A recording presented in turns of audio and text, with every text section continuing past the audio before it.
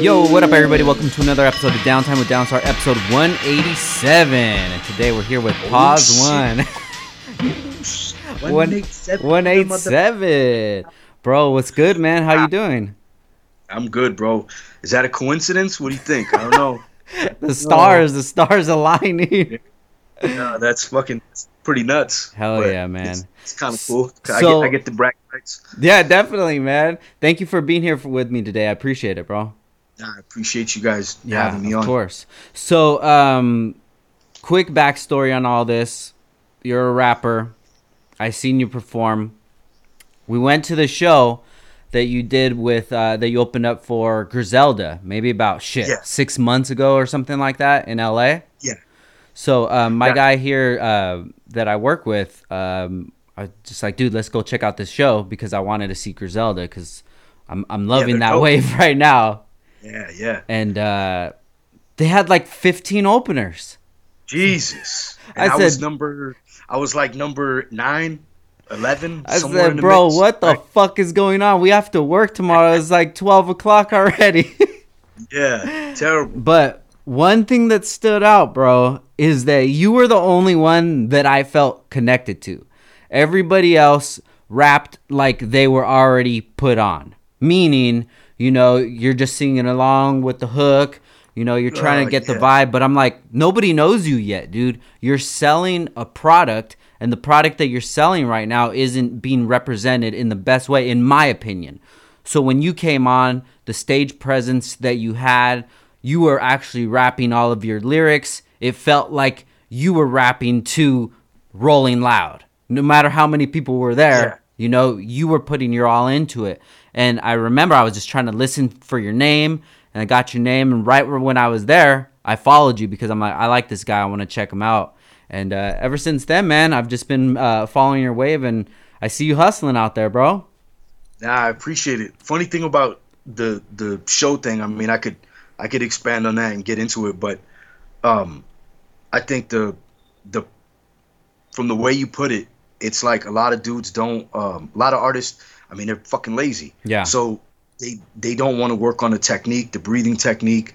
They don't know how to project their voice. They don't know how to do none of that, and they don't want to work on it because everything is pretty much done in the studio and everything is online. So there's really no reason to work on that because they're not worried about being in front of people doing it because they got training wheels on. Yeah. And for me, it kind of started where, like, you know, you meet up with people and, you know, you freestyle, you rap or whatever, and, you know, hopefully your voice is strong enough to get people's attention. They listen to the rhymes or the flow or whatever, and you try to develop that technique and you work on it. So, like, if you do perform on a show like that where there's 89 fucking openers, hopefully it cuts through all the bullshit and people kind of turn their head like, oh shit. Yeah. And that's one thing that I've put a lot of time into to try to work on, and I've been blessed to tour and do shows with a lot of like legends. And you know, I'm not gonna sit here and name drop a bunch of them, but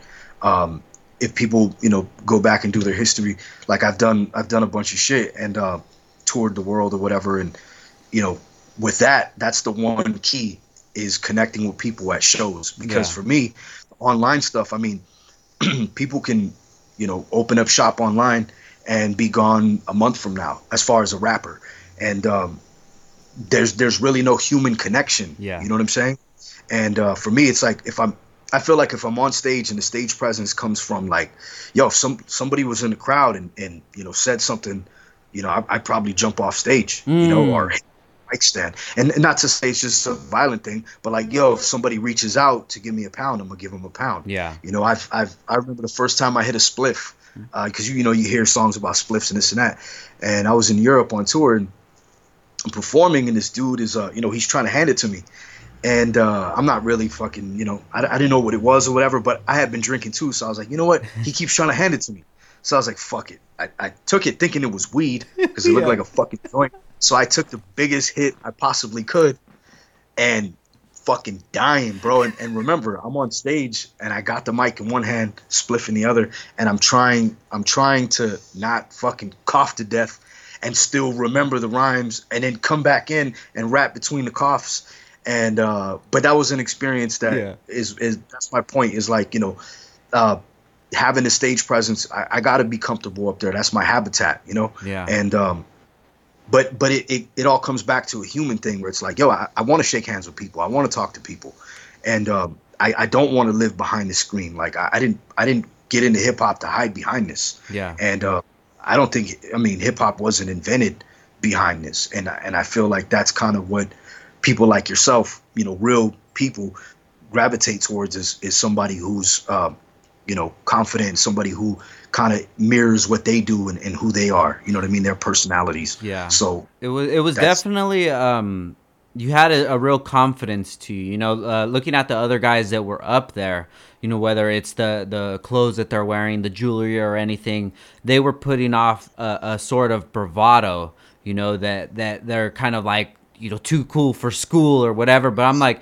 yo, bro, you're opening up for the guys that are still trying to get it popping right then. Because yeah, 6 months ago, Griselda, I mean, they weren't what they are today. They're growing quickly. yeah, And where we yeah, saw them at, it was like, a $20 venue, a small little place. So yeah, I think the guys that were trying to open up, they really missed out on an opportunity, something that you definitely did capitalize on. And it's something that caught my eye. And even when you're at these kind of shows and you're listening to these songs, they're not putting off the songs as they would sound in your headphones or in your car or whatever, but the one that yeah. you did, you were able to understand what you were saying. The volume, it just worked out perfectly. And have you Yeah. heard that example used about you before?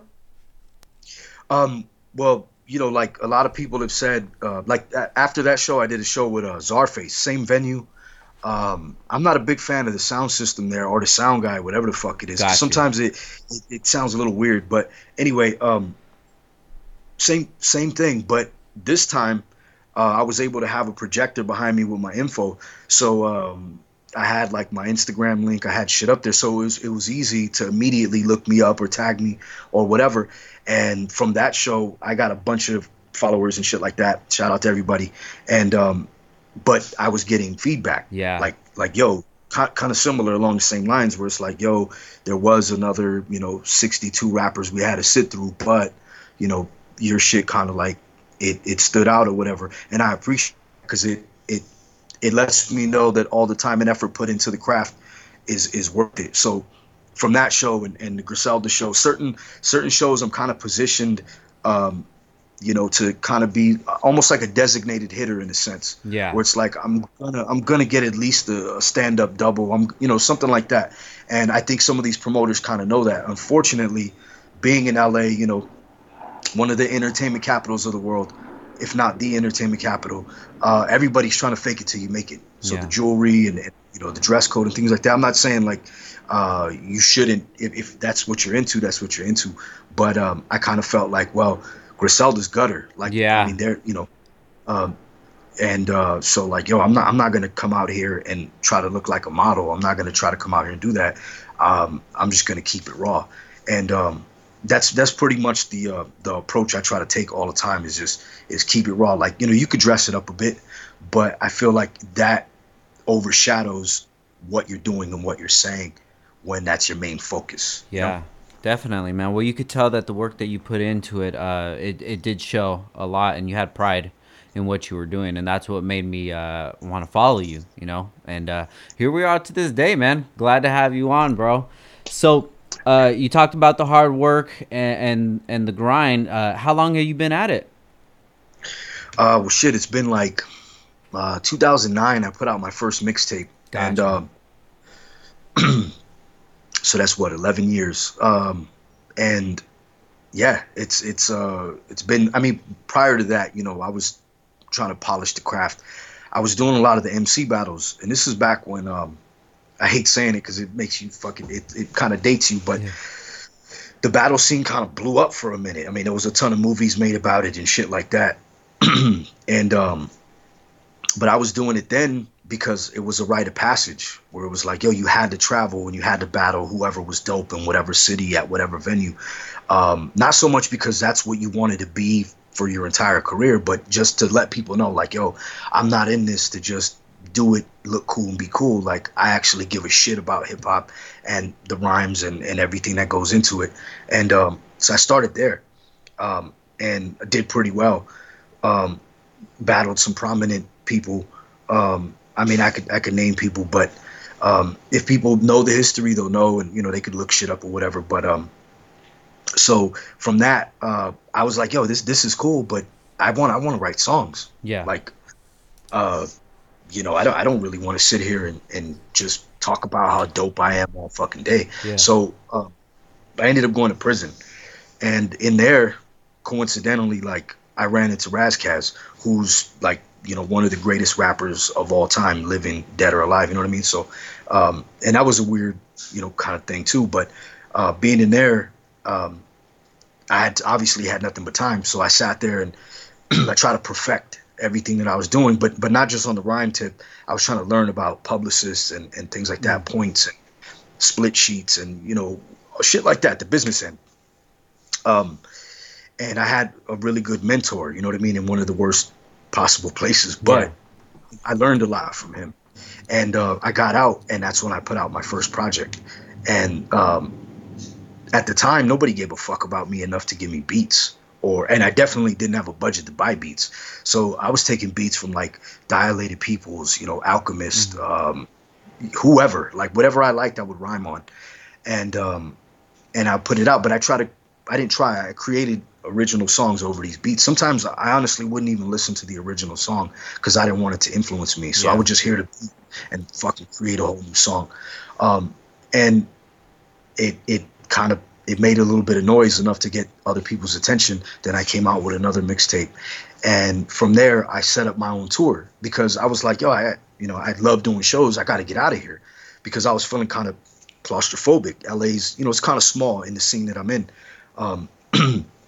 Set up my own tour independently and, hit a couple states, and then it kept growing and growing and growing. And since then, it's just been, I try to be as consistent as possible, but life kicks you in the balls all the time. Yeah. So like I've had my best friends get murdered. I've shit like that. Like I've fought for custody of my kid. I've life, and it's shit that nobody could really, predict or whatever or be ready for sometimes. So, but you try to keep your hands up, you try to keep throwing the punches. So at least it looks like you're not injured, but in reality, like, yo, you're playing injured. But thankfully a lot of, go ahead. Yeah.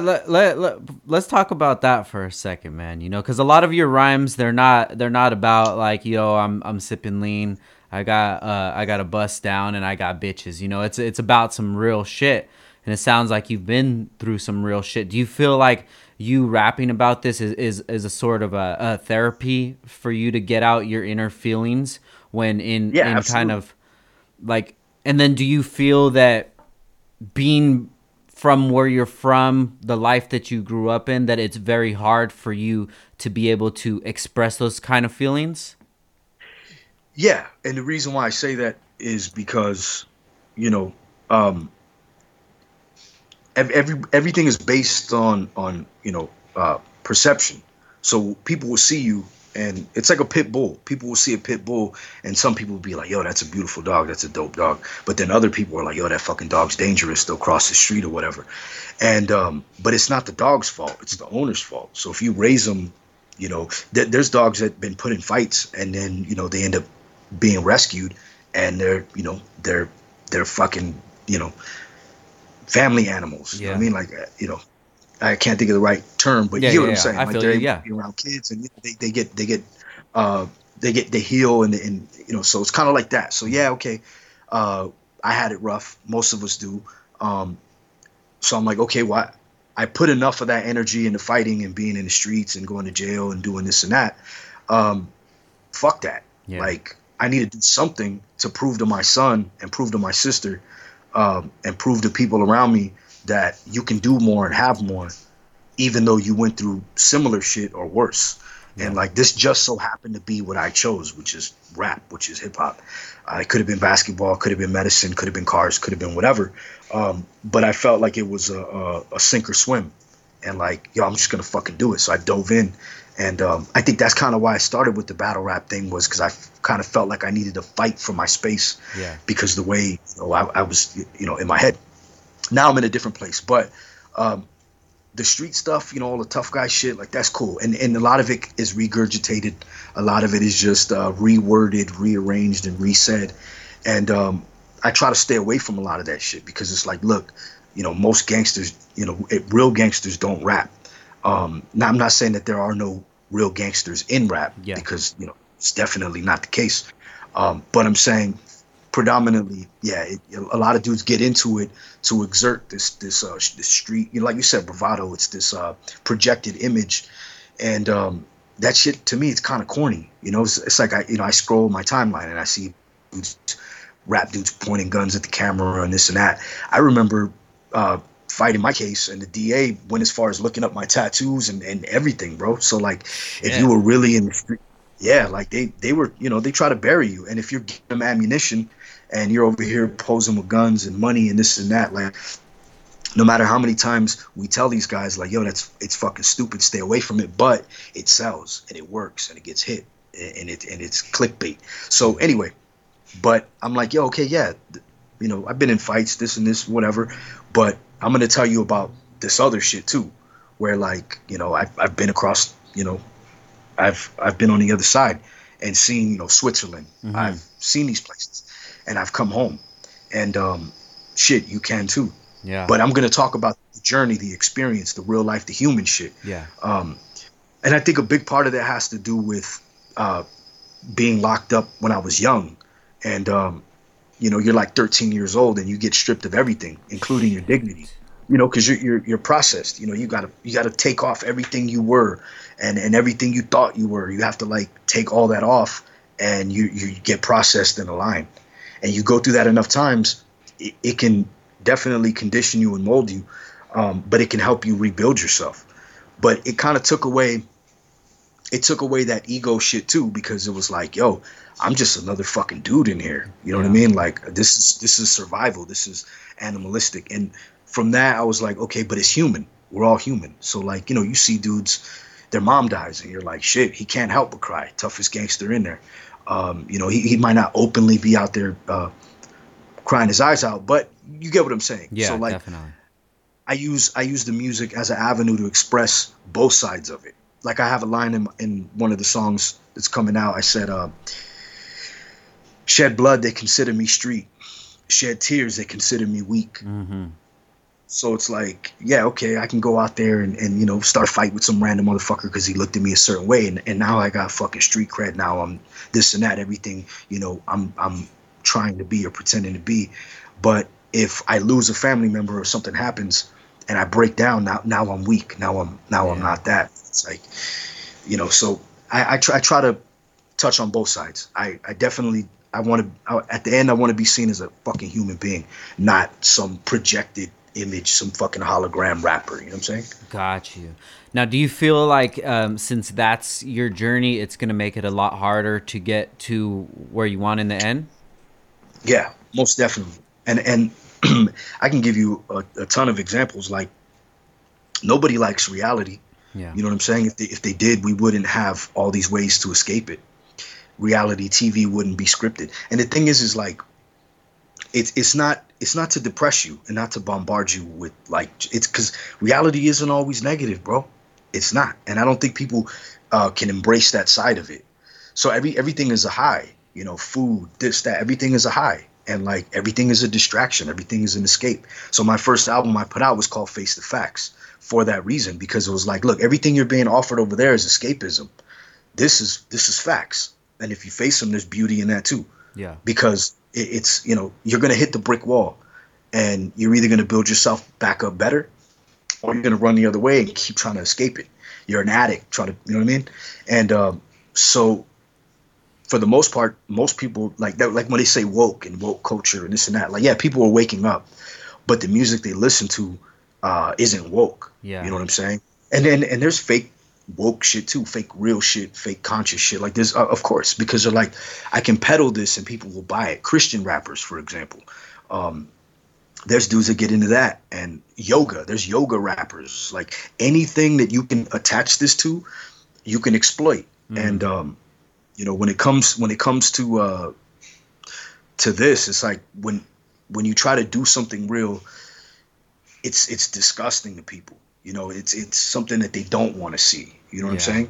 And but it's there, and if you could see the beauty in it, like yo, that's you pick it up, dust it off, like yo, this is kind of, it's a diamond. If you shape it, if you shape it, most people don't want to take the time to do that. Definitely, man. Do you feel lonely as far as not having many people that are on the same journey as you that you can speak with, or is there a lot of people in the like the hip hop realm who have kind of the same mindset as you? Because most of the stuff that I see is they're following a blueprint, and I can see it easy as day. They're following a blueprint. Now for somebody like yourself that is doing the art how they want to do, not necessarily following a blueprint but creating it on your own, does that put you in like a solitary kind of space, or do you have a group of people that you could throw ideas around at?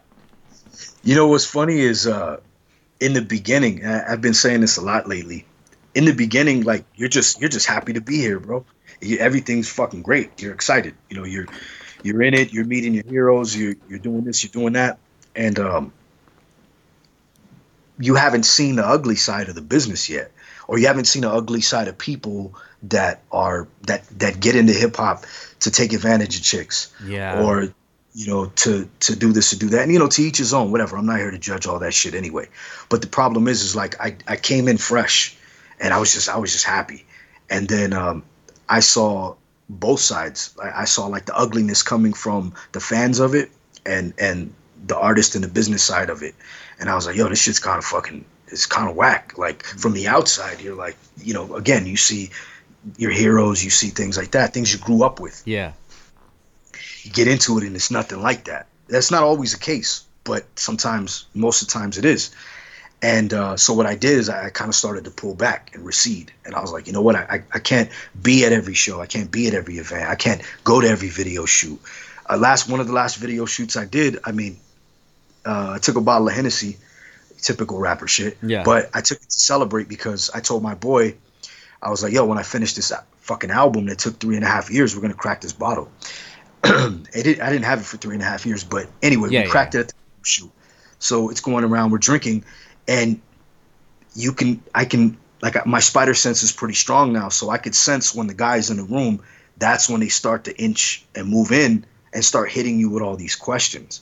Like, yo, so how did you do this? And, yo, what do you think of so-and-so? And like, what they're really trying to do is gather intel. They're trying to pull shit out of you so they can go and spin it off in different directions, create beef between you and people, sour relationships you have in the business, things like that. And the alcohol, it brings down the shield. Yeah. So that's why I tend to not really be in a lot of these rap circles and be a part of these crews and cliques, because I've watched a lot of them disintegrate. And from that, I was like, nah, I'm cool. I'll kind of just do my own thing, which is how I got my name, Yeah, I was going to ask you that. How'd you get the name? So Pause One was, I had a bunch of graph names. I wasn't doing anything like on a crazy worldwide scale or nothing like that. But hitting shit, different cities in LA. And the crew that I was with, those dudes just started doing fucking drugs. That's all they wanted to do, smoke dope. And I was like, yo, that's not why I got into this shit. Is like I'm cool on that. So I added the one, because one means you're on your own. You're doing your own fucking thing. And around that same time, I was going from writing to rhyming. I was doing them both, but I felt the pull to the rhyming shit, and that was the name I was rhyming under. That's what people kind of knew me as. So when I actually started recording shit, I didn't have a name, so I was like, fuck it, I'll stick with this name. It isn't the greatest rap name, I say that all the time, but it's mine though. So yeah, I own it, I run with it. But yeah, that's what it came from. It's just kind of like, I'm gonna do my own thing, Like, got you. Do you still feel right now that you're doing your own thing, or do you have like a clique around you that you throw ideas around and cook with? Well, what I do is I try to keep it loosely organized, like because I don't like to give people a clear target. Mm-hmm. Because what I've learned about the industry, and even on a street level and different things, is like a lot of people like to have a core group and a flag to wave, and that's cool. But all it takes is one rat or one this or one that, and it brings down the whole foundation. So what I realize is it's kind of better to move, not telling people who did this or who did that. So they can't cut that off, or they can't pull it out from underneath you, or they can't attack it and expect you to come out and defend it right away. Because that, like, it's not to say not to defend your people, but you get what I'm saying. Yeah. Where I don't like to give people a clear target, but I do have a group of people around me. A lot of them don't even know each other. Got you. So that's kind of how I like to keep it, where it's this weird cell of people that never really met each other or whatever, don't know. It's like robbing a bank. I don't know if I'm sure you've seen the beginning of fucking Batman. I just watched it the other day. Yeah. Yeah, when they're robbing the bank, and like it's not to say to turn on everybody, but you get where I'm going with this. Yeah. Where, like, you're not supposed to know, because they can't get the information out of you. Yeah. That's kind of been that became my approach after years and years of eating shit and ignoring red flags, getting burned and shit like that. So that's but I do have a lot of friends that I fuck with, consistently. Yeah. Got you. So being in the industry 10 plus years, you've probably met a lot of people, a lot of rappers. Is it easy right now to kind of point out those red flags when you meet somebody, or does it still take time? Like, are you still surprised? No, like, I'm not gonna say no, because there's always that anomaly. There's always that one where you're like, yo, I thought that motherfucker was cool. Yeah. It happened, recently, but I think being in the situations I've been in real life, and then plus in the industry, it kind of sharpens your eye. Yeah. And if you listen to your instincts, they'll guide you in the right direction. And now, like, when I'm around certain people, I'm very selective with what I say. Yeah. Because I kind of see what they do, where they'll take something somebody said and create an issue out of it or whatever. And so things like that. Like, if I'm in a room, I pretty much like try to clock the room and see who's in there, and then I can know, like, yo, should I drink? Should I not drink? Yeah. Because they're in there and they're Yeah. gonna prey on you. They're gonna prey on you, or the vampires, the energy vampires, people that come in there to just siphon and pull and like just weigh you the fuck down. And I try to stay, keep my eyes open for that kind of shit. I feel you. I always like to think that I'm a very good judge of character, but then, like you said, there's some anomalies that come up and you're just like, oh shit, I wasn't expecting that one. And then you kind of got to go back to the books and, rewrite a couple things. Yeah, everybody has them though, and I think that's kind of what keeps things interesting. Because if you were right all the time, you'd just be kind of a paranoid conspiracy theorist, hiding in the cave type of person. So you do got to take chances. You got to give people a shot. And some people fuck up, not because they meant to do harm, but because they didn't know better. They were ignorant to certain shit. Yeah. And depending on what it is, it's forgivable. But me personally, like, in the business aspect of like the music business, if somebody wastes my time and my money, either or both, Yeah. like I tend to, depending on how bad it is, I tend to just kind of back away, or I'll just, I'll cut them off completely and make it public, or I might just go out and attack them and be like, yo, don't fuck with that guy because, he's going to do A, B, and C. And it's not so much to just expose him. It's so people like you and, real motherfuckers trying to do things don't get snaked into some type of scam or some shit. 100%. It's more like looking out for others, not so much like I'm Vlad TV and I'm trying to expose this dude and get hits or whatever.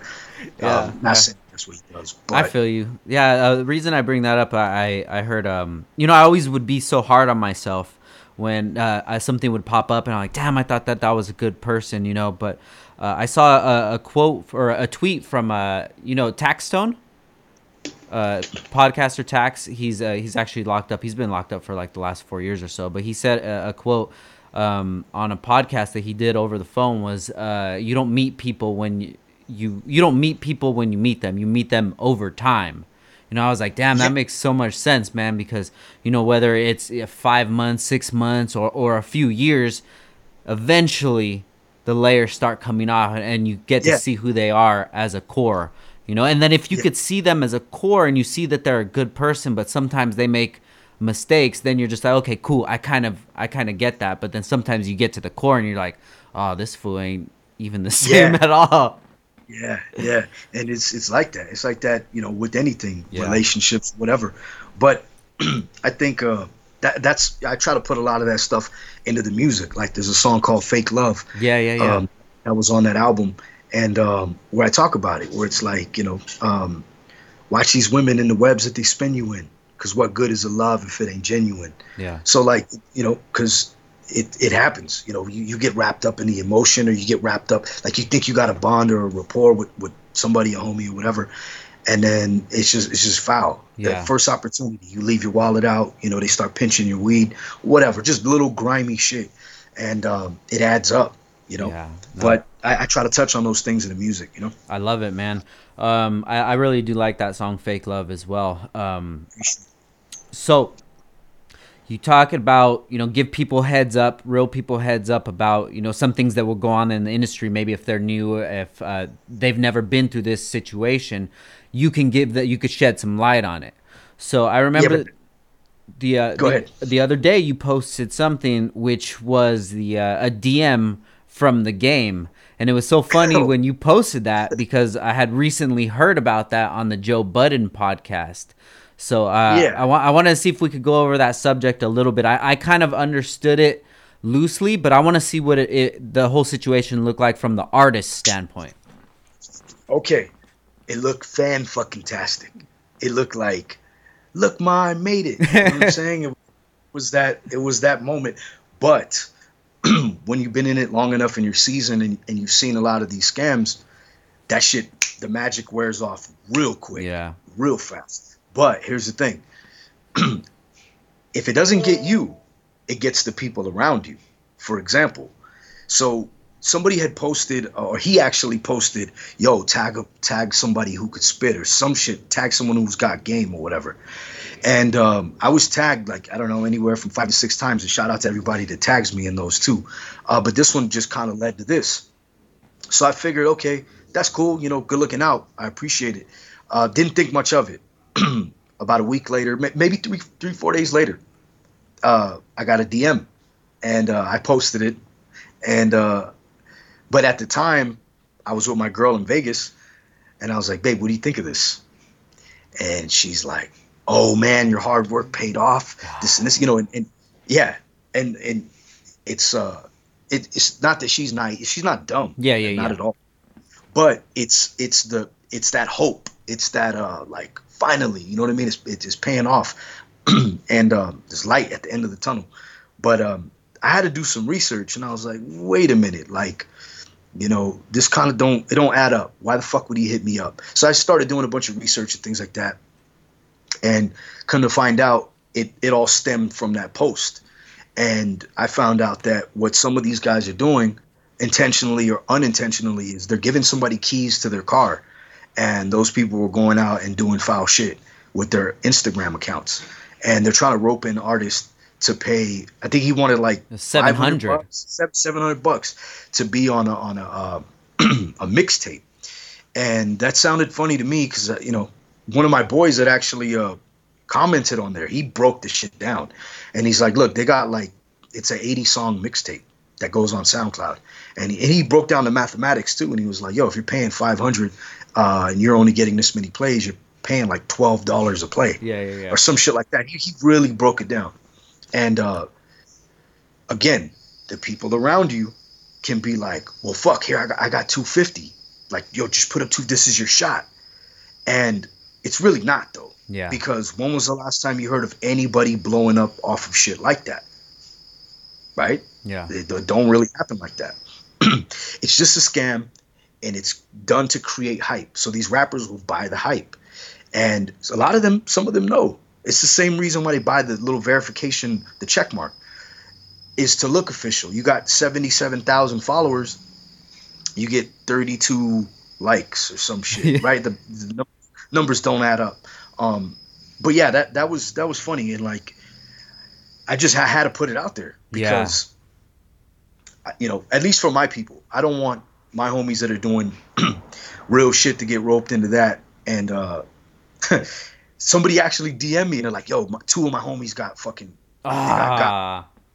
Yeah, so I was like, well, that's why I put it out there. And it's like, if the game's gonna come after me because of that, or whatever, or whoever his people are, like, yo, it is what it is. Yeah. It don't change. I'm not trying to knock the hustle, but like, at least do your research on who you're approaching with that first. You know what I'm saying? Yeah. Because, like, I'm not gonna buy the knockoff.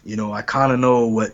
You know what I'm saying? Like, yeah. And I don't think they gave a shit. They kind of just went, and everybody that was tagged or tagged a couple times, they just DM'd them with the same spam. Yeah, definitely.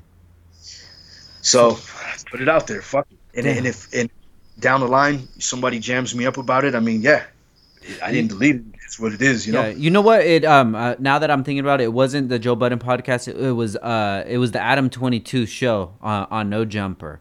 They do a weekly podcast, and they were the ones that were talking about it because I was watching another episode, and they followed up because Benny the Butcher, he's one of them that's doing it as well. And I guess Benny got in contact with Adam and told him that he wasn't happy about it because he made it seem like it was a scam or whatever. But I don't know if it's a scam because you're getting what you get, but you're selling false dreams to these people that are on their grind.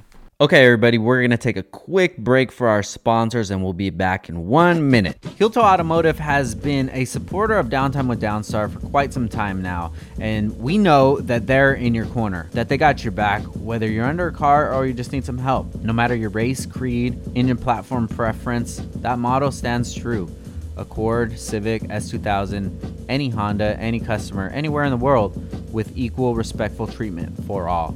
We at Downtime with Downstar share these values, and as a special gift to Downtime listeners, they are giving you guys a special deal. Using the Let's Deal function at the top of HeelToeAuto.com, you'll find an option to request a special quote. Submit a special quote using the key phrase, "I'm down with Downstar." Once again, the key phrase is, "I'm down with Downstar," for a special deal on whatever you're shopping for. And of course, if you need any help, Marcus from Heel Toe is available by call, text, email to help out.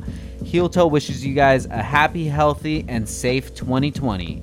So I know a lot of you guys are questioning, what is this whole cult thing that's going on? Well, we at Downstar are starting our own cult. What is it? Are you going to have to drink punch? Are we going to sleep with your wives? No, none of that yet. But what it is a direct number to us, meaning me, Frank Downstar. I'm the one that's answering the text. So please, right now, text us, 818-403-3473. You're just going to have to follow a couple simple steps, get added to your contacts, and text us. Let us know what you're thinking of the episode so far. If you guys have any questions, anything like that, anything, even want to talk about life, man, just shoot us a text. We're here to help you guys out, and we're here to have some fun, man. And that's what the cult's about. So come join the cult. 818-403-3473. No charges. We're not going to be selling your info. No bullshit like that, guys. Just straight up fun. So make sure you guys shoot us a text right now. 818-403-3473. And enjoy the rest of the episode. Have a good day. Yeah. So I think there is a way to do it, and it is beneficial, right? I'm not saying that it's complete garbage. It's all about the way it's done. Yeah. So like, if you tell me, look, you're going to get all of these things, but I'm not putting my stamp of approval on it. Not personally, but you're going to be in the bin. You're going to be on the list.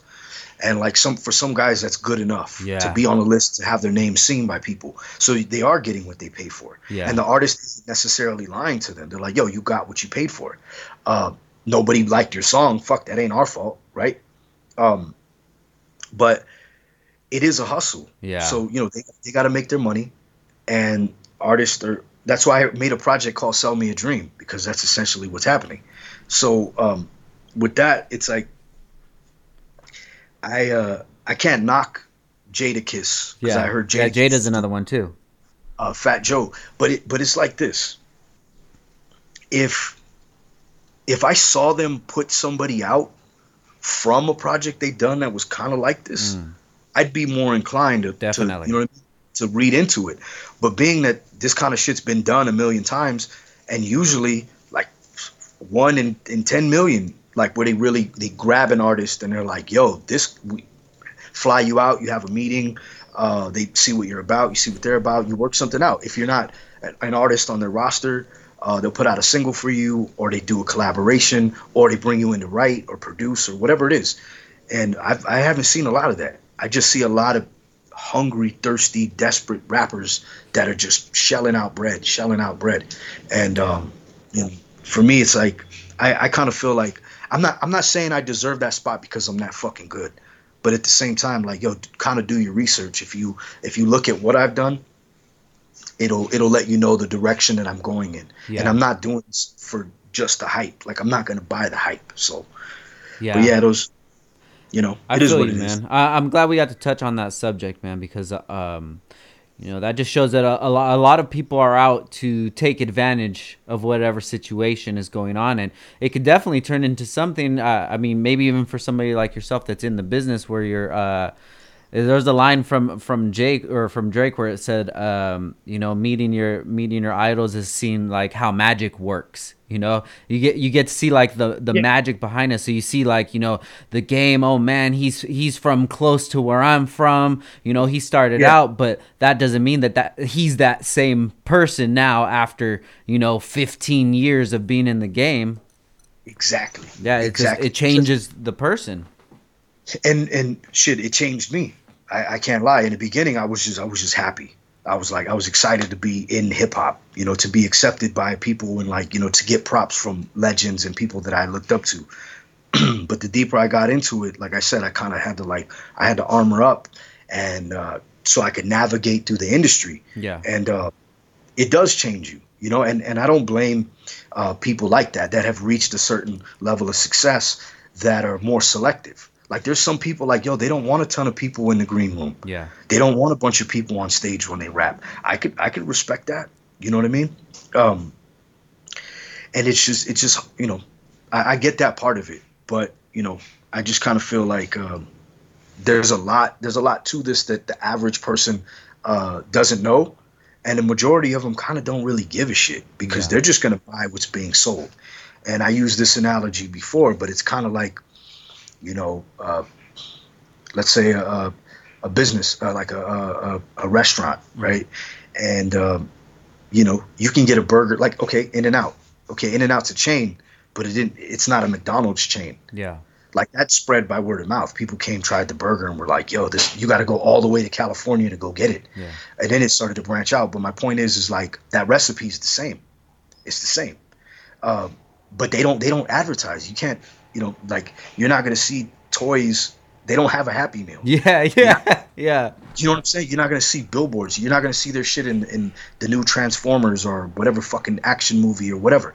You're not going to see product placement. The fucking recipe is what sells it. Yeah. The food is good. That's why every time you go, there's a goddamn line, because it's good. And they're not trying to be McDonald's. They're already beating McDonald's off of sheer just being who the fuck they are and keeping the recipe the same. And that's kind of what I like to do. But the average fucking person that's driving down the street and they're hungry, there's a McDonald's, then there's a Carl's Jr. right across the street. 2 blocks down is the fucking Jack in the Box, Del Taco, and so on and so forth. So people won't stop at a Tam's or a Jim's or a Sam's or something that has that real good pastrami sandwich, you know what I mean, or whatever. Yeah. So, because they don't give a fuck about that. Yeah. And they don't care that those people that run that business live in that hood. They don't care about that. Yeah. It's just, well, this is right here. You know, what do you want to get? And real quick, In-N-Out. Chances are they're probably bumping some garbage hip hop too. Yeah. Some fast food hip hop to eat some fast food. Fast food hip hop, man. I definitely feel you on that. Although I am a big consumer of fast food hip hop.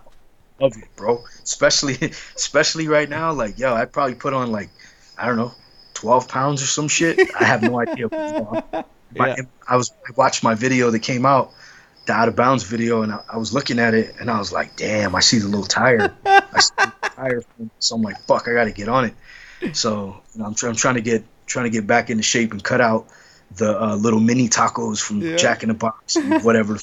Because I'm not saying that, and I've said this before too. I told my boy, I was like, yo, uh, I watch a lot of shit like this. It's Yeah. it's not like super intellectual. There's a lot of intellectual jokes, but it's pretty raw shit, Yeah. and it's junk food.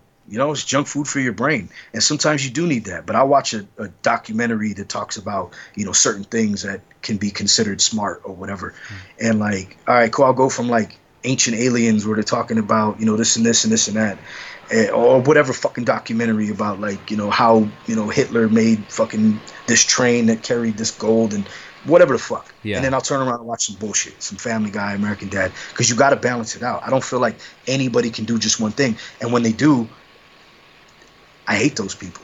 They're usually dicks. Like Yeah. they're the people that only fuck with the dumb shit, or the people that are super hardcore with the other shit. Yeah. Two left or two right, and it's like, come on, man. Like, that's no human is one or the other. Get the fuck out of here. Yeah, I feel like I get that a lot from the from the older generation. I'm 35, so people in about my age is that they completely write off anything that's come after Biggie and Pac. Anything else is just bullshit, and I'm just like, come on, man. You can listen to these guys and not have to think, not have to compare them to anybody. It's not like when you go to Arco and you get a corn dog and you're like, and then you compare. Okay, well, this isn't as good as a Ruth's Chris steak. I'm like, no shit, Dick. You're at the gas station. Exactly. So it's like somebody, people will send me stuff to listen to. Or people will try to put me on the artist, like, yo, have you heard of this guy or whatever? And they'll play me some stuff, and I'm like, yo, for what it is, it's fucking great. Like, yo, that sounds dope. But it's not, Big Pun, it's not Big L, but it's not trying to be. Yeah, Like, definitely. I mean, if you go back and listen to like, the classic hip hop albums and shit like that, like, bro, Eazy-E, Too Short, like, those dudes aren't crazy lyricists, super, you know what I mean? It wasn't like that. It's just rap. It was raw. They weren't Ice Cube, Yeah. but like, Short is dope. But I'm saying, like, they weren't trying to be that. They were just hitting you with shit, and they were good at what they did. So it's like that. It's hard to take somebody who's of a certain age, and it's not even so much age, because kids are the same way. A lot of kids are like, yo, I'm not fucking with that old shit. Yeah. It's like, well, yeah, but you fuck with that, and you don't even know how old that is. Yeah. You know what I'm saying? So it's like, but it's hard to convince people. Like, it's hard to win people over. Yeah. It's hard to take an older generation and say, yo, you got to listen to Logic, you got to listen to J. Cole, you got to listen to these people. Give them a shot, because the shit is actually dope. It's hard to do that and sit them down, put headphones on them, and fucking get them to listen. Put them in the car and play the shit, and have them sit through it without gritting their teeth, and vice versa. It's hard to get a kid to sit down and listen to Tribe Called Quest or whatever. It's hard, bro, to get them to sit through it and actually give it a chance and digest it. Yeah. It's hard, and that's why, like, the slogan that I came up with when I first started doing it was like, yo, everyone raps now, because that was like 11 years ago. Because even at the time, I was like, fuck, this shit is everywhere. Yeah. And everyone's dabbling in the shit. So I was like, oh, that sucks. So I made a shirt, and it became a slogan, and it kind of caught on. Then the second slogan is, I don't rap for stupid people. Yeah. Because I don't want to have to sit there and dumb everything down. I don't want to have to fucking do that. Like, if you can't keep up, then you shouldn't be following me. Yeah. Right? Yeah, no, So- definitely, man. I feel like your music is something that you have to actually break down the bars to, and you're actually saying something in it. When a lot of the other stuff is just it's a great song because it's a great package. The tone of the voice, the cadence, the way that they're able, the pocket that they're in, and the beat and how it just sounds in your car, how it makes you feel. It's just like that shit's undeniable. You cannot deny that that's a good song. But like comparing that to like 97 freestyle from Big L, you're just like it's not the same at all. And I think because people were lazy, they just see food, corn dog, steak. Yeah. You know what I'm saying, and it's like, fuck, those are the people that I don't really try to stop what I'm doing and wait for them to catch up. And that's why the new project's called Dance on My Grave, because I kind of feel like, a lot of times people will come along and they create a path and they stay true to who they are no matter what happens, whether they're successful or not. They end up passing away, and then people, find it later. Yeah. People discover it later. And they're like, oh, fuck. Like, this guy from the 70s was talking about things that are happening in 2020 and shit like that. And that song, like now that song's in their playlist when they're working out, when they're driving around or whatever. And it's unfortunate that happens. Like they say, give me my roses while I'm alive. Yeah. Give them their roses while they can smell them. Definitely. And so for me, it was kind of like I see a lot of the opposite, where it's like I don't see a lot of the accolades. I don't see a lot of the praise. I don't see a lot of the love and support.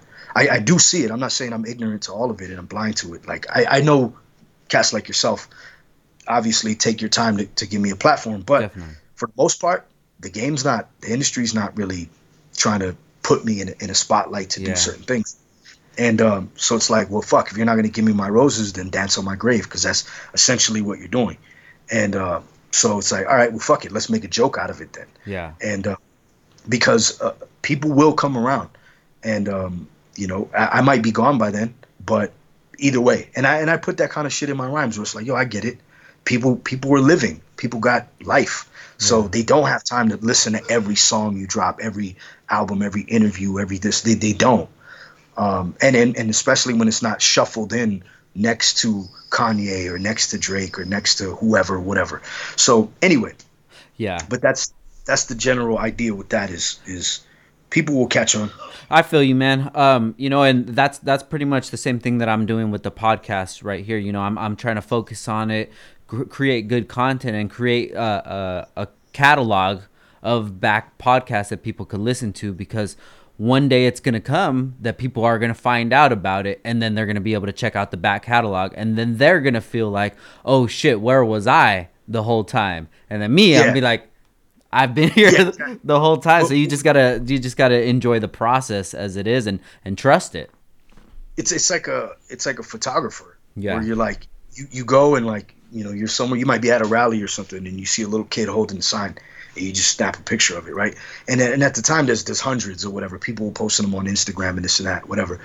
But years later, it surfaces, and then people were like, "Oh fuck! Now I see what dude was showcasing in that image." And then they'll go and they'll look up your catalog. It's kind of like rap album covers, where like people that moment that they caught where the Wu was in front and or sitting on a car or whoever. Yeah. There's moments that were documented and they captured something in it, and it might have been insignificant to everybody else, but then when you have time and you actually learn the story behind it, you're like, oh fuck. And you got to give the photographer credit, because you're like, well, shit, he's the one that took that picture. Yeah. So, and it's not so much like you're not doing it for the pat on the back, but you're doing it because you love it and because you want to put things out there that you enjoy and that you think other people would enjoy. You know what I'm saying? Yeah. Do you ever get frustrated with the journey? All the time, yeah. Talked to my boy day before yesterday. And he was telling me about this artist that he had on his label. It was an indie label. And this guy was like, he's dope. He's talented. But you could kind of see what he was after. And he was after that spot where he wanted to be that guy everywhere. And I get that. But I don't think he was doing enough work. He wasn't taking enough fights to get that title shot. And so we're talking, and he's like, oh, yeah, I don't fuck with that dude no more. And I was like, oh, what happened? Whatever. He tells me the story. And he's like, yeah, dude don't even rap anymore. And I was like, well, wait a minute. Like, a minute ago, like, he was going to diss you this for life and then hip-hop this and da-da-da-da-da. And then now you throw in the towel. And don't get me wrong, bro. Life gets us all. You know what I mean? And people have retired and come out of retirement. I get that too. But, it's for dudes to just flat out quit because it's inconvenient or because it's hard. Oh, this is hard. I can't do that. It's hard. Yeah. Like, then this ain't fucking cut out for you. Yeah. Like, I heard this quote. I guess there was, I don't know the comedian's name, but he's famous too. But I guess he ran into Seinfeld when he was working the circuit trying to come up, and Seinfeld was already kind of a headliner, and he pulled he asked Seinfeld for advice, Yeah. and he's like, "You want my advice? Quit, quit, quit now, right?" Yeah. And so dude leaves, and he's like, "Yo, Jerry Seinfeld's a fucking asshole. Fuck him, and this and that. Fuck that. Like, I feel like my set was better than his set, or this or that." And that dude honed his style and everything. Ran into Jerry Seinfeld somewhere, and now they're not equals, but yo, he made it to that level now. And he told Seinfeld, he's like, "Yo, you probably don't remember that time at club such and such. You told me to fucking quit." And he's like, "Yeah, but look where you are now." I love it. So, because like, yo, if all I have to do is say those words to you, and that shatters everything about you, Yeah. then this is definitely not for you. If I could make you turn around, no, what you want isn't this way, it's that way. And you could just about face and go that way, this is not for you, because that's not how you become a legend. That's not how you become an icon. That's not how you create classics. Nobody ever. Muhammad Ali didn't work like that. Bruce Lee didn't work like that. All these people that are who they are, they weren't told, no, you can't, or no, you shouldn't, or whatever. And listen, you know what I mean? They push forward, because it is going to get hard. It doesn't matter what the fuck you do. You know what I'm saying? Got you, man. So, Like I was telling before, we started Downstar about 10 years ago. And I started the podcast in September 2018. So I'm basically using the same blueprint that I did with Downstar with the podcast, and I understand that it's going to take work, but I've seen the results. How are you confident about your journey? What makes you feel like it's going to pay off in the end? well, the milestones sometimes are small, bro. Sometimes they're pebbles. Sometimes they're pebbles. Sometimes they're boulders. It just depends. When people that I grew up listening to are like, "Yo, I'm gonna perform in LA. I want you to open up." Got you. And you're like, "Oh shit!" And you're like, "Yo, I remember listening to this dude's album over and over and over, trying to learn all the words, and like now I'm being asked to perform alongside him, or being asked to be on songs, or things like that. Being included by people like that." But for me, some of the best ones, it's not monetary. It's not always monetary. Obviously, it's if I can make enough to live comfortably, cool. I don't need a lot of the extra stuff, because I'm not gonna rap about that anyway, even if I fucking had it. So for me, it's like, as long as I'm comfortable enough to keep creating art, like I want to starve enough to keep creating real art. I don't want to get comfortable. I don't want that. Yeah. So I know because of that, I guess the law of attraction, I'm not necessarily getting all the money or whatever, this or that.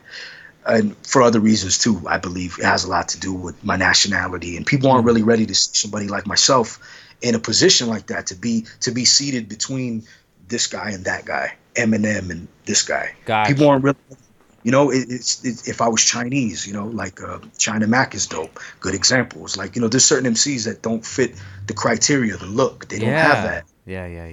And we can't really like, oh, poor me. So we just kind of push forward, because that's what it's about. Is pressure makes diamonds. But anyway, so as far as that, like, people that talk to me on a person to person basis, like I'll be at a show, or when we were at shows, and somebody will come along and be like, "Yo, man, that song, this and this," and they'll know the lines from the song.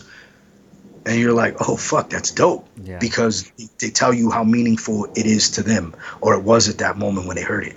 And one of the best examples is my first mixtape. I had a song on there called "Pray for Death," and it was pretty much like, it's almost like ready to tap out, because at the time I was going through a lot with my son, and I was pretty much like a letter to God, saying like, "Yo, fucking either help me or take me, because I'm over this shit." And my cousin gave the mixtape to one of his friends that was going through a similar situation. And my cousin calls me like randomly and was like, "Yo, you busy? Blah, blah, blah." He's like, "Yo, you remember so-and-so?" And I had met the guy once or twice. And he's like, "Yeah, he wants to talk to you." And I'm thinking, okay, it's some completely unrelated shit or whatever. Starts telling me, reciting the lines from it, and telling me how much it meant, and how much it it pushed him to do better.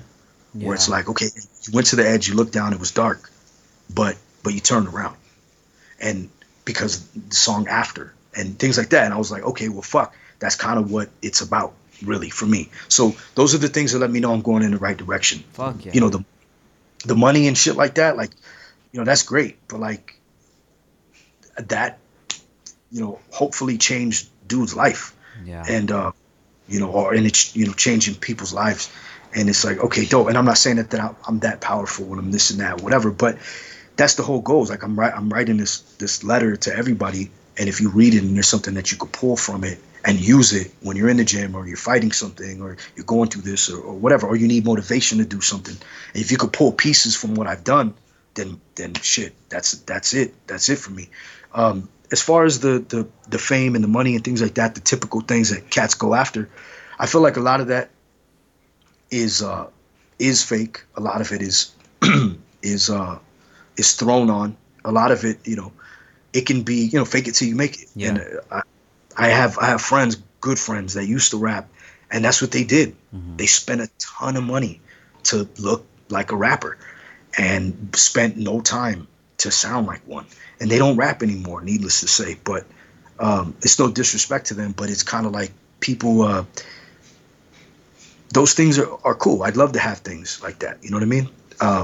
But when it's all said and done, like I don't want that to be what I was known for. It's like, yo, did you see his house? Did you see how many cars? He was the first one to have that car. And this, I kind of don't really. I don't want to be known as that guy. You know? Yeah, because that might dilute the actual message that you're putting out. Yeah, because it'll downplay it, and then I don't. It's a weird balance where like some people have been able to be successful at that, where they're seeing money and they're seeing that exposure, but they're still able to talk about real things. Yeah. And going back to the music industry, I feel like that is something that only a handful of people are able to get. It's a lottery ticket, bro. You know what I'm saying? Yeah. It's Willy Wonka shit. And so I feel like a lot of people are after that, and they don't realize how scarce it is. So I don't aim for that. Because I can acknowledge that people aren't really ready to see somebody like myself at this point in time in a position like that, not yet. And because I'm not representing a certain stereotype. Yeah. I'm not coming out as the lowrider guy. I'm not coming out as this guy or that guy. And it's no disrespect to anybody, because that's what they grew up with. That's what they're into. That's what they like. Cool.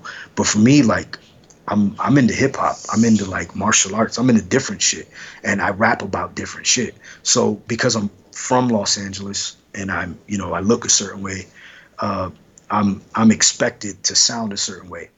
Mm-hmm. And prime example is like I've been asked like, yo, why don't you just rhyme in Spanish? Mm-hmm. Like there's an entire fucking world out there where you can get paid and you can live good, you can eat good doing that.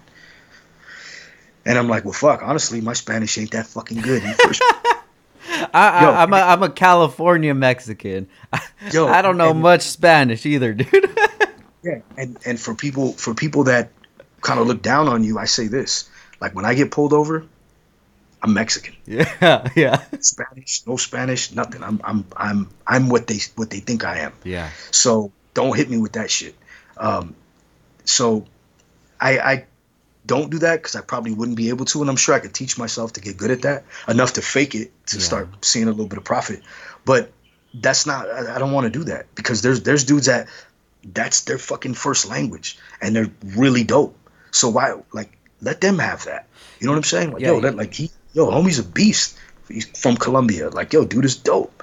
And I'm not gonna try like, let me make a little bit of money over there.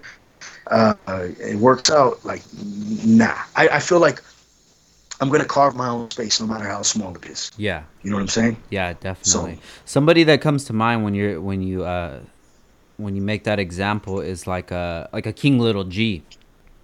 You know? Yeah. He's I really like his way of telling stories, and it's not your typical sort of like Mexican style rapping. You know, and, I think that's one thing that really gravitated me towards him more than somebody else that was kind of like, I forget the fucking guy's name. He's from Santa Barbara. I forget. He was on a song with YG. What? Oh, I don't know who that is, but I get what you're saying. Where it's like, yeah, there's dudes that do that, and like it's real. Like that's them. You know, they put a little twist on it, and that's dope to see. You know, but the shitty part is it's kind of like a martial art where it's like, yo, that's jujitsu, that's taekwondo. Yeah. You know what I'm saying? Like, yeah, but no, and it's Yeah. not one's not better than the other. But you get what I'm saying. So it's like I give props to those people, and I think because hip hop is competitive, and and being in Southern California, it's very very territorial with the Yeah. gang shit and everything else.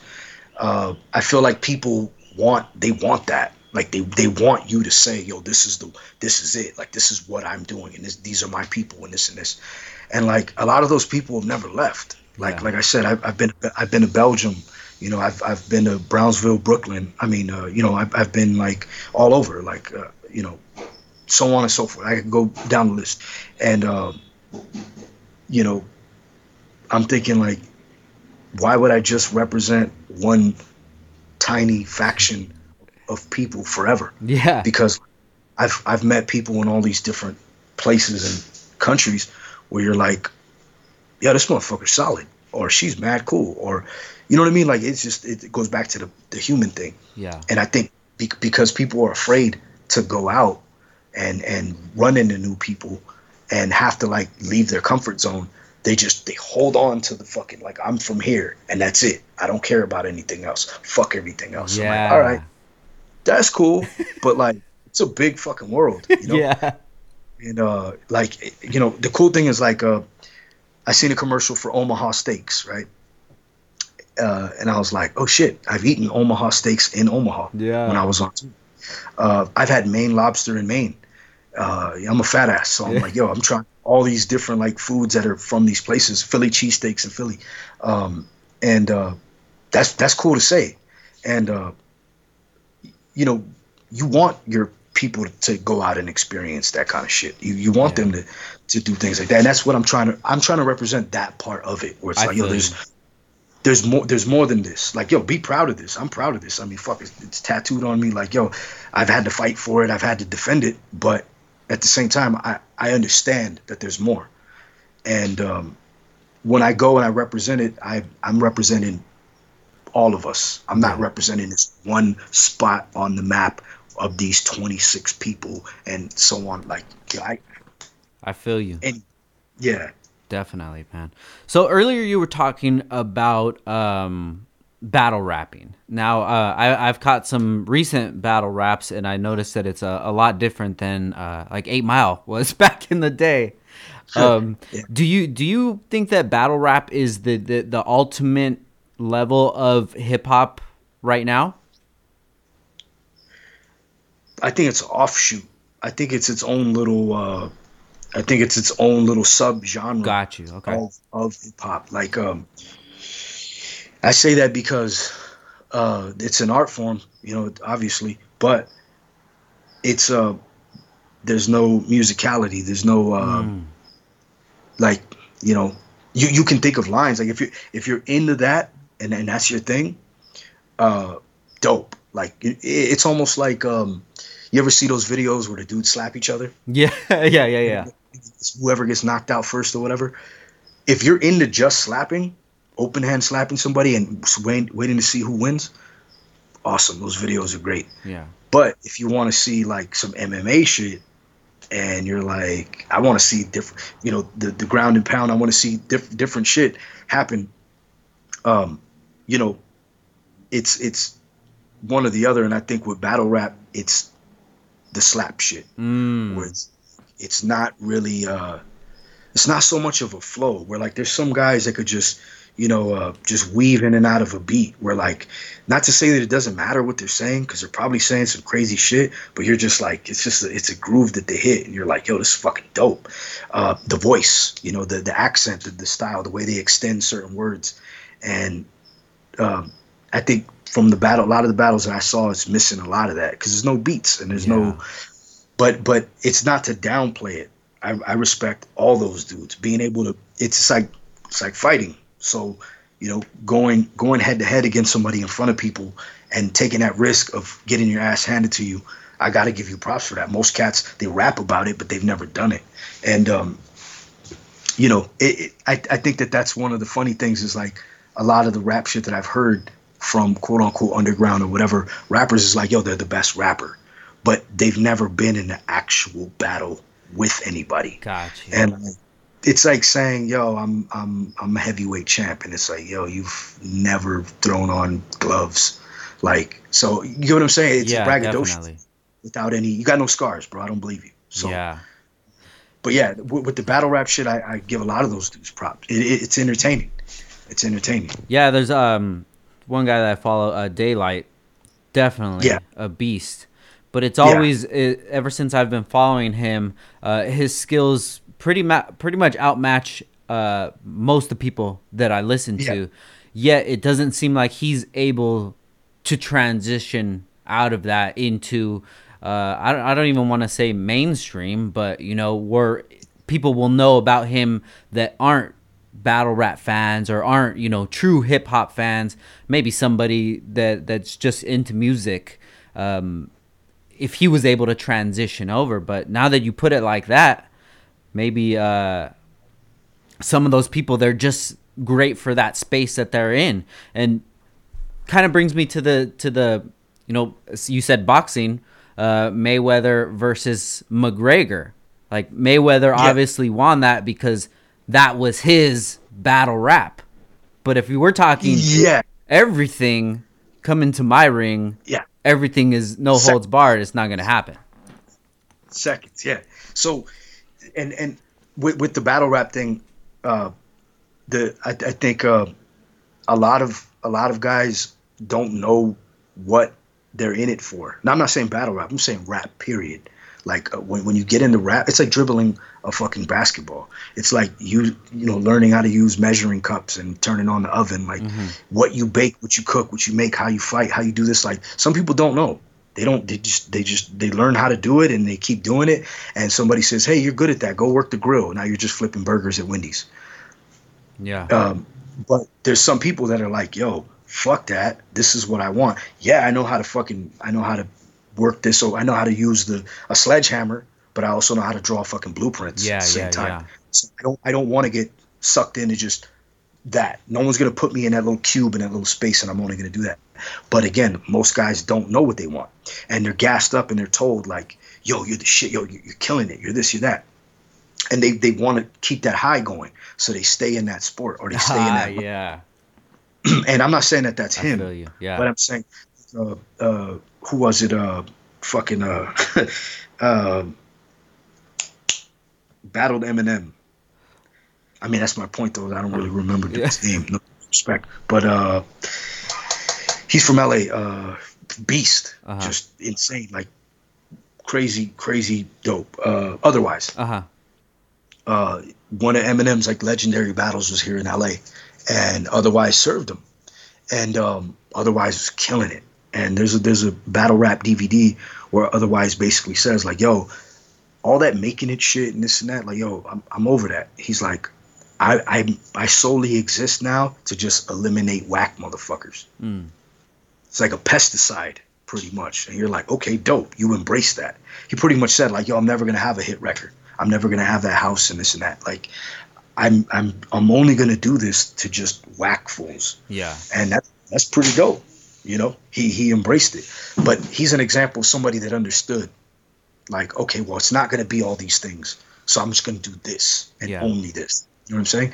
And but it does take talent. The cream rises to the top and so on and so forth. But with the battle rap shit, like I haven't kept up, too much because I feel like a lot of stuff will influence you as a writer.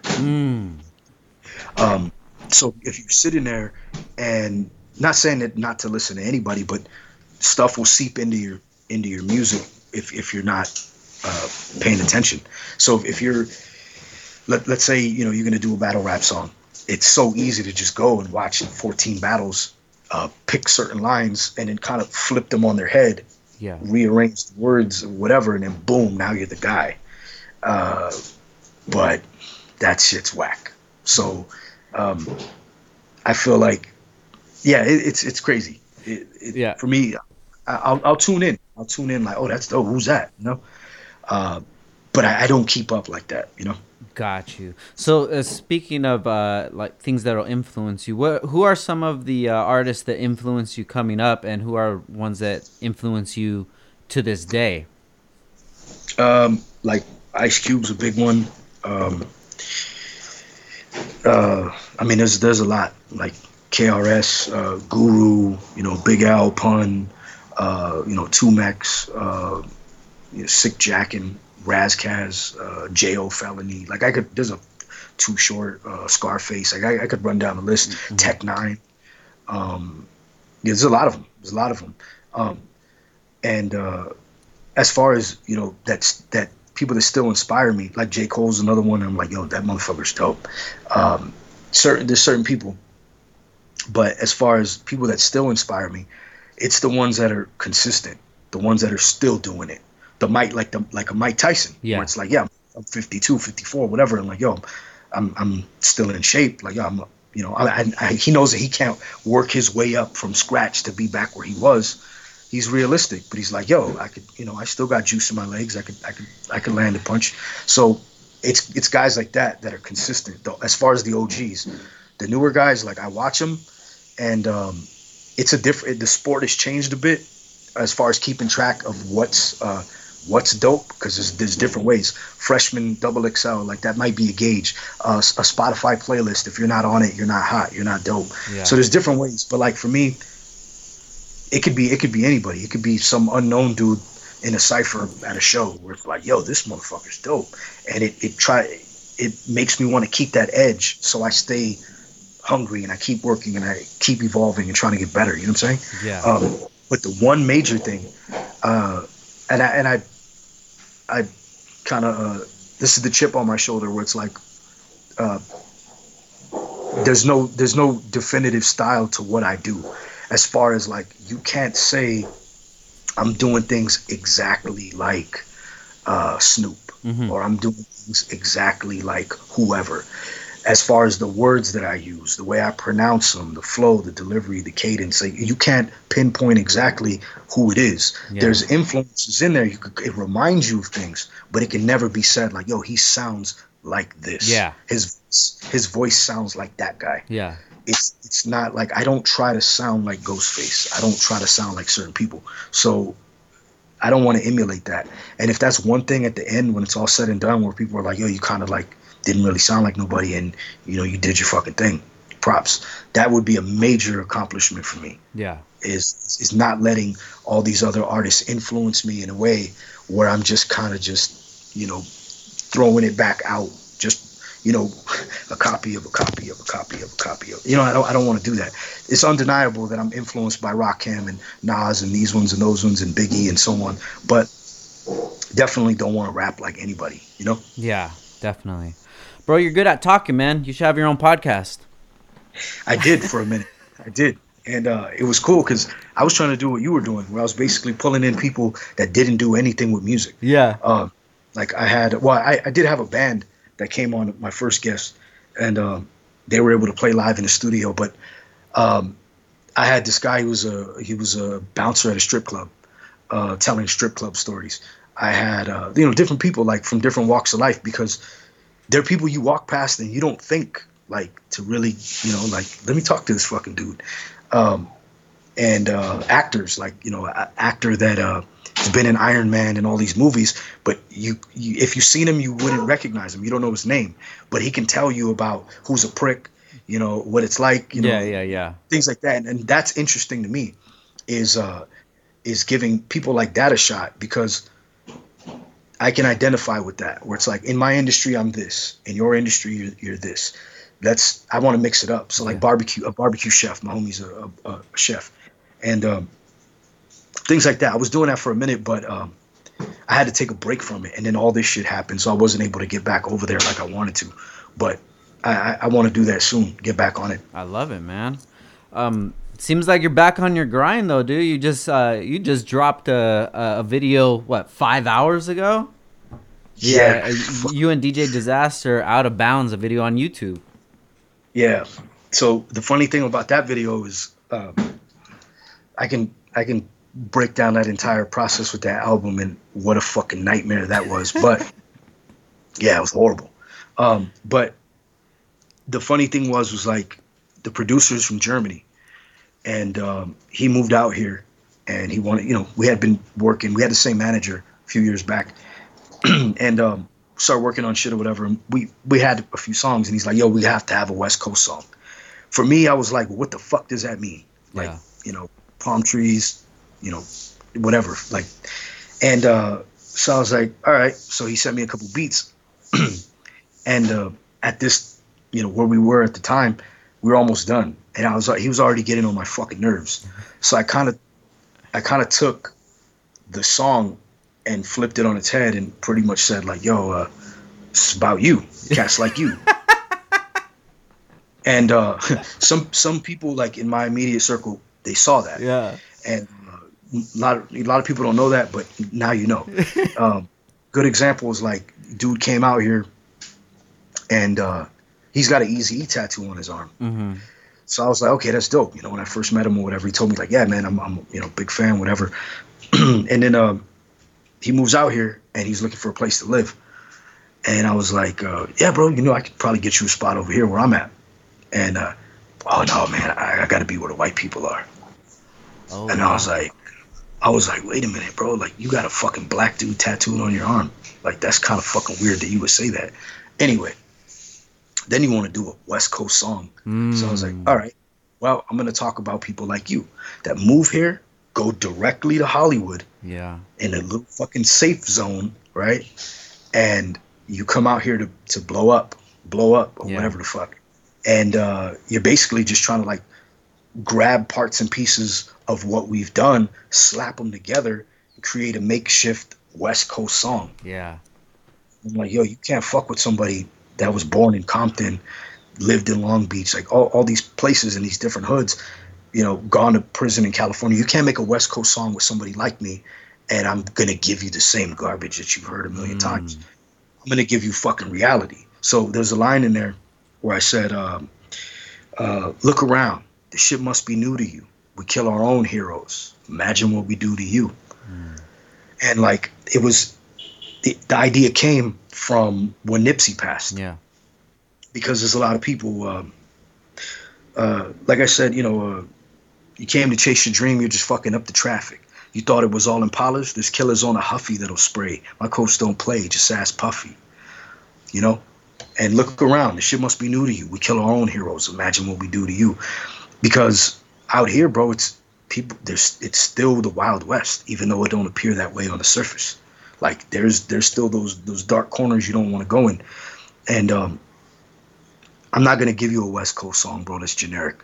So, and I'm definitely I'm not gonna do that. And then being my ethnicity, I'm not gonna do that either. Where it's like I'm gonna give you me, and I'm gonna give you reality. You don't have to like it, and it doesn't have to sound like this or that. But it was one of those things that I was like, no, I gotta say this, Yeah. And I expressed it, and then there's a lot of people that are showing love to it because they know it's real. Shout out to Keys. He's from Chicago. He came out and shot it, and the Fist Coalition. Shout out to them. And we just I was given a shot to do it, and that's what I did. So what does the West Coast mean to you? If I'm telling you, I want a West Coast song, what is the theme about it for you? Well, hold on. My bad. No worries. My son. West Coast song to me is like, that's another thing too. Is like, yo, E40 is West Coast. Yeah. Spice One is West Coast. Mitchie Slick is West Coast. And that's, the Bay, LA, San Diego, all over. Fucking Sir Mix-a-Lot is West Coast. Fucking, you know what I'm saying? Like people, it's like, yo, where do you fucking cut off? Where's the cutoff? It's not a fucking football. It's not a football team. You know what I'm saying? Yeah. So it's like from bottom Two Top, this is West Coast to me. So when you say a West Coast song, it's like, okay, yeah, the beach is right here. The weed is magnificent. The women are beautiful.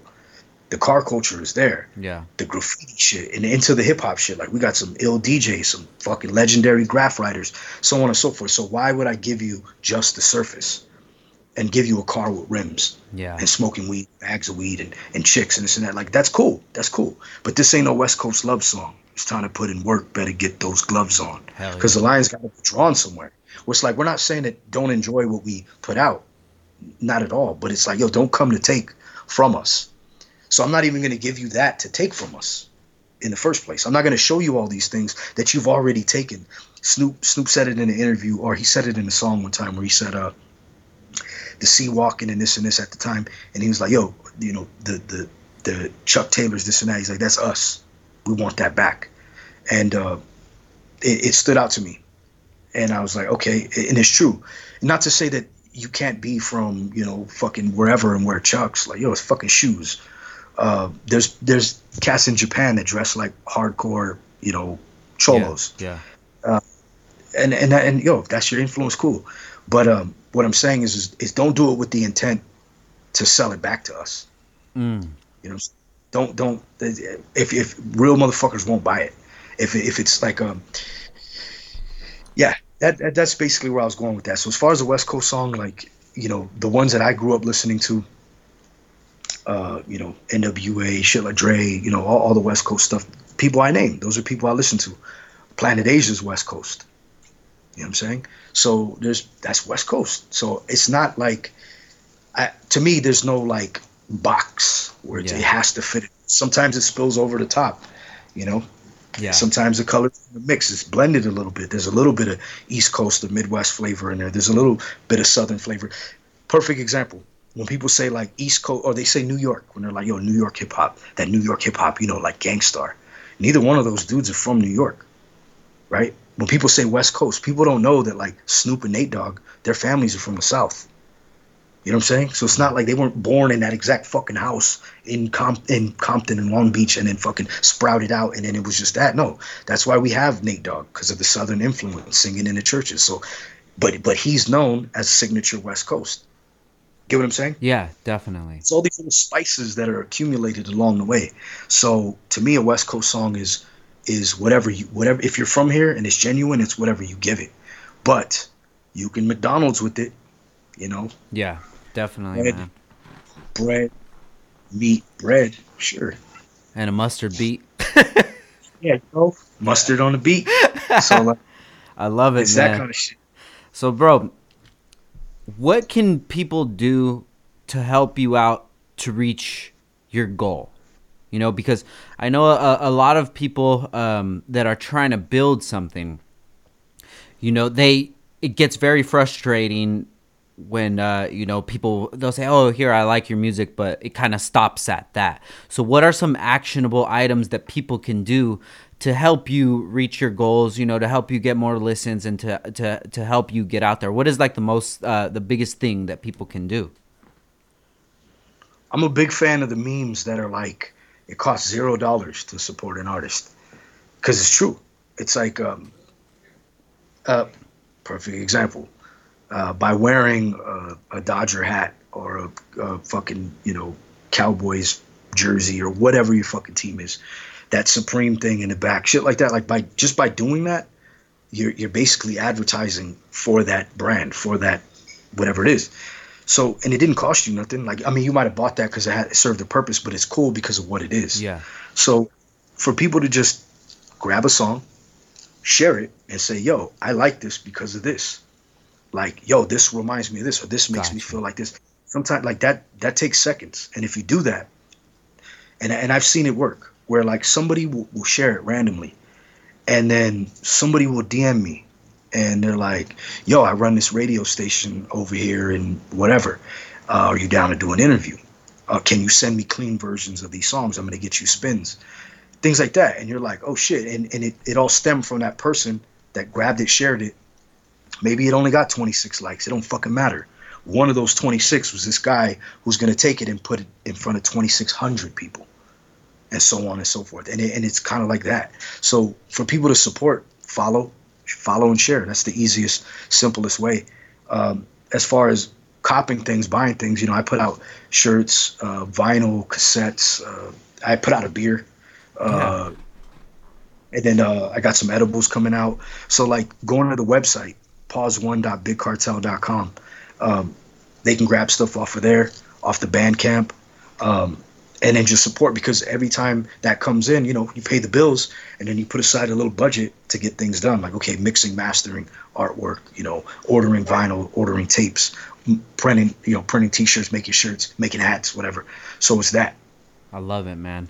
Well, I'm definitely going to keep an eye on you, bro. I'm excited for this new EP that you said that you're going to be coming out with in the near future, Dance on My Grave. And now we have context to it, man. I'm excited, bro. And hopefully I get to see you at another show if all this shit ever clears up. Yeah, fuck. I mean, I'm itching, bro. I'm in here. I'm getting cat fever. I'm like, fuck. I'm probably gonna be one of those dudes that they're gonna have to like knock out the wall to get me out, because I'm gonna keep eating, because I can't perform. I can't do shows. You know what I'm saying? Get the crane. Yeah, dog. They're gonna crane me out of here. I love it, bro. Shit. So before we get out of here, can you let everybody know where they can find you at and listen to your music? Everything on social media, Twitter, Instagram, all that shit is at PAWZ and the number 1. And everywhere else, it's PAWZONE, Spotify, etc. So all you got to do is really just Google them, either or, and then you'll find whatever it is, YouTube, whatever it is however you listen to music, you'll find me on all of those. Hell yeah, bro. Hey, man, well, I want to thank you for spending this time with me. Awesome conversation, man. It definitely gave me a better idea of what the grind is to be an up-and-coming artist, man. And I don't say that disrespectfully, because you got fucking 11 years into this game, dude. But for me, it's like, I don't feel like, to get as high as I want to go, I'll always be up and coming. Yeah. You know what I'm saying? The sky's the limit. Sky's the limit, brother. All right, guys, make sure you check out Pause One. We'll have the info listed below. And thank you to our sponsor, Heel Toe Automotive. Been around since 2002, supplying you guys with all the Honda parts that you need. Make sure you guys hit them up. Marcus at Heel Toe, awesome dude. HeelToeAuto.com, or on Instagram at Heel Toe Automotive. Please, please, please go stream Pause One, guys. Just like I could use your feedback as well. That's like the biggest thing that you can do. Liking is cool, sharing is cool, but saying, I like your song because of this. This message resonated because of this. That definitely goes a long way, man. So please, guys, give your feedback. And thank you for listening. Tell a friend. Shout out to everybody. Yeah. Shout out to everybody that checked us out, made it all the way this far. Hell yeah, man. Thank you, guys. Thank you for listening. Once again, this is Downtime with Downstar, episode 187, and we out. Peace. 187.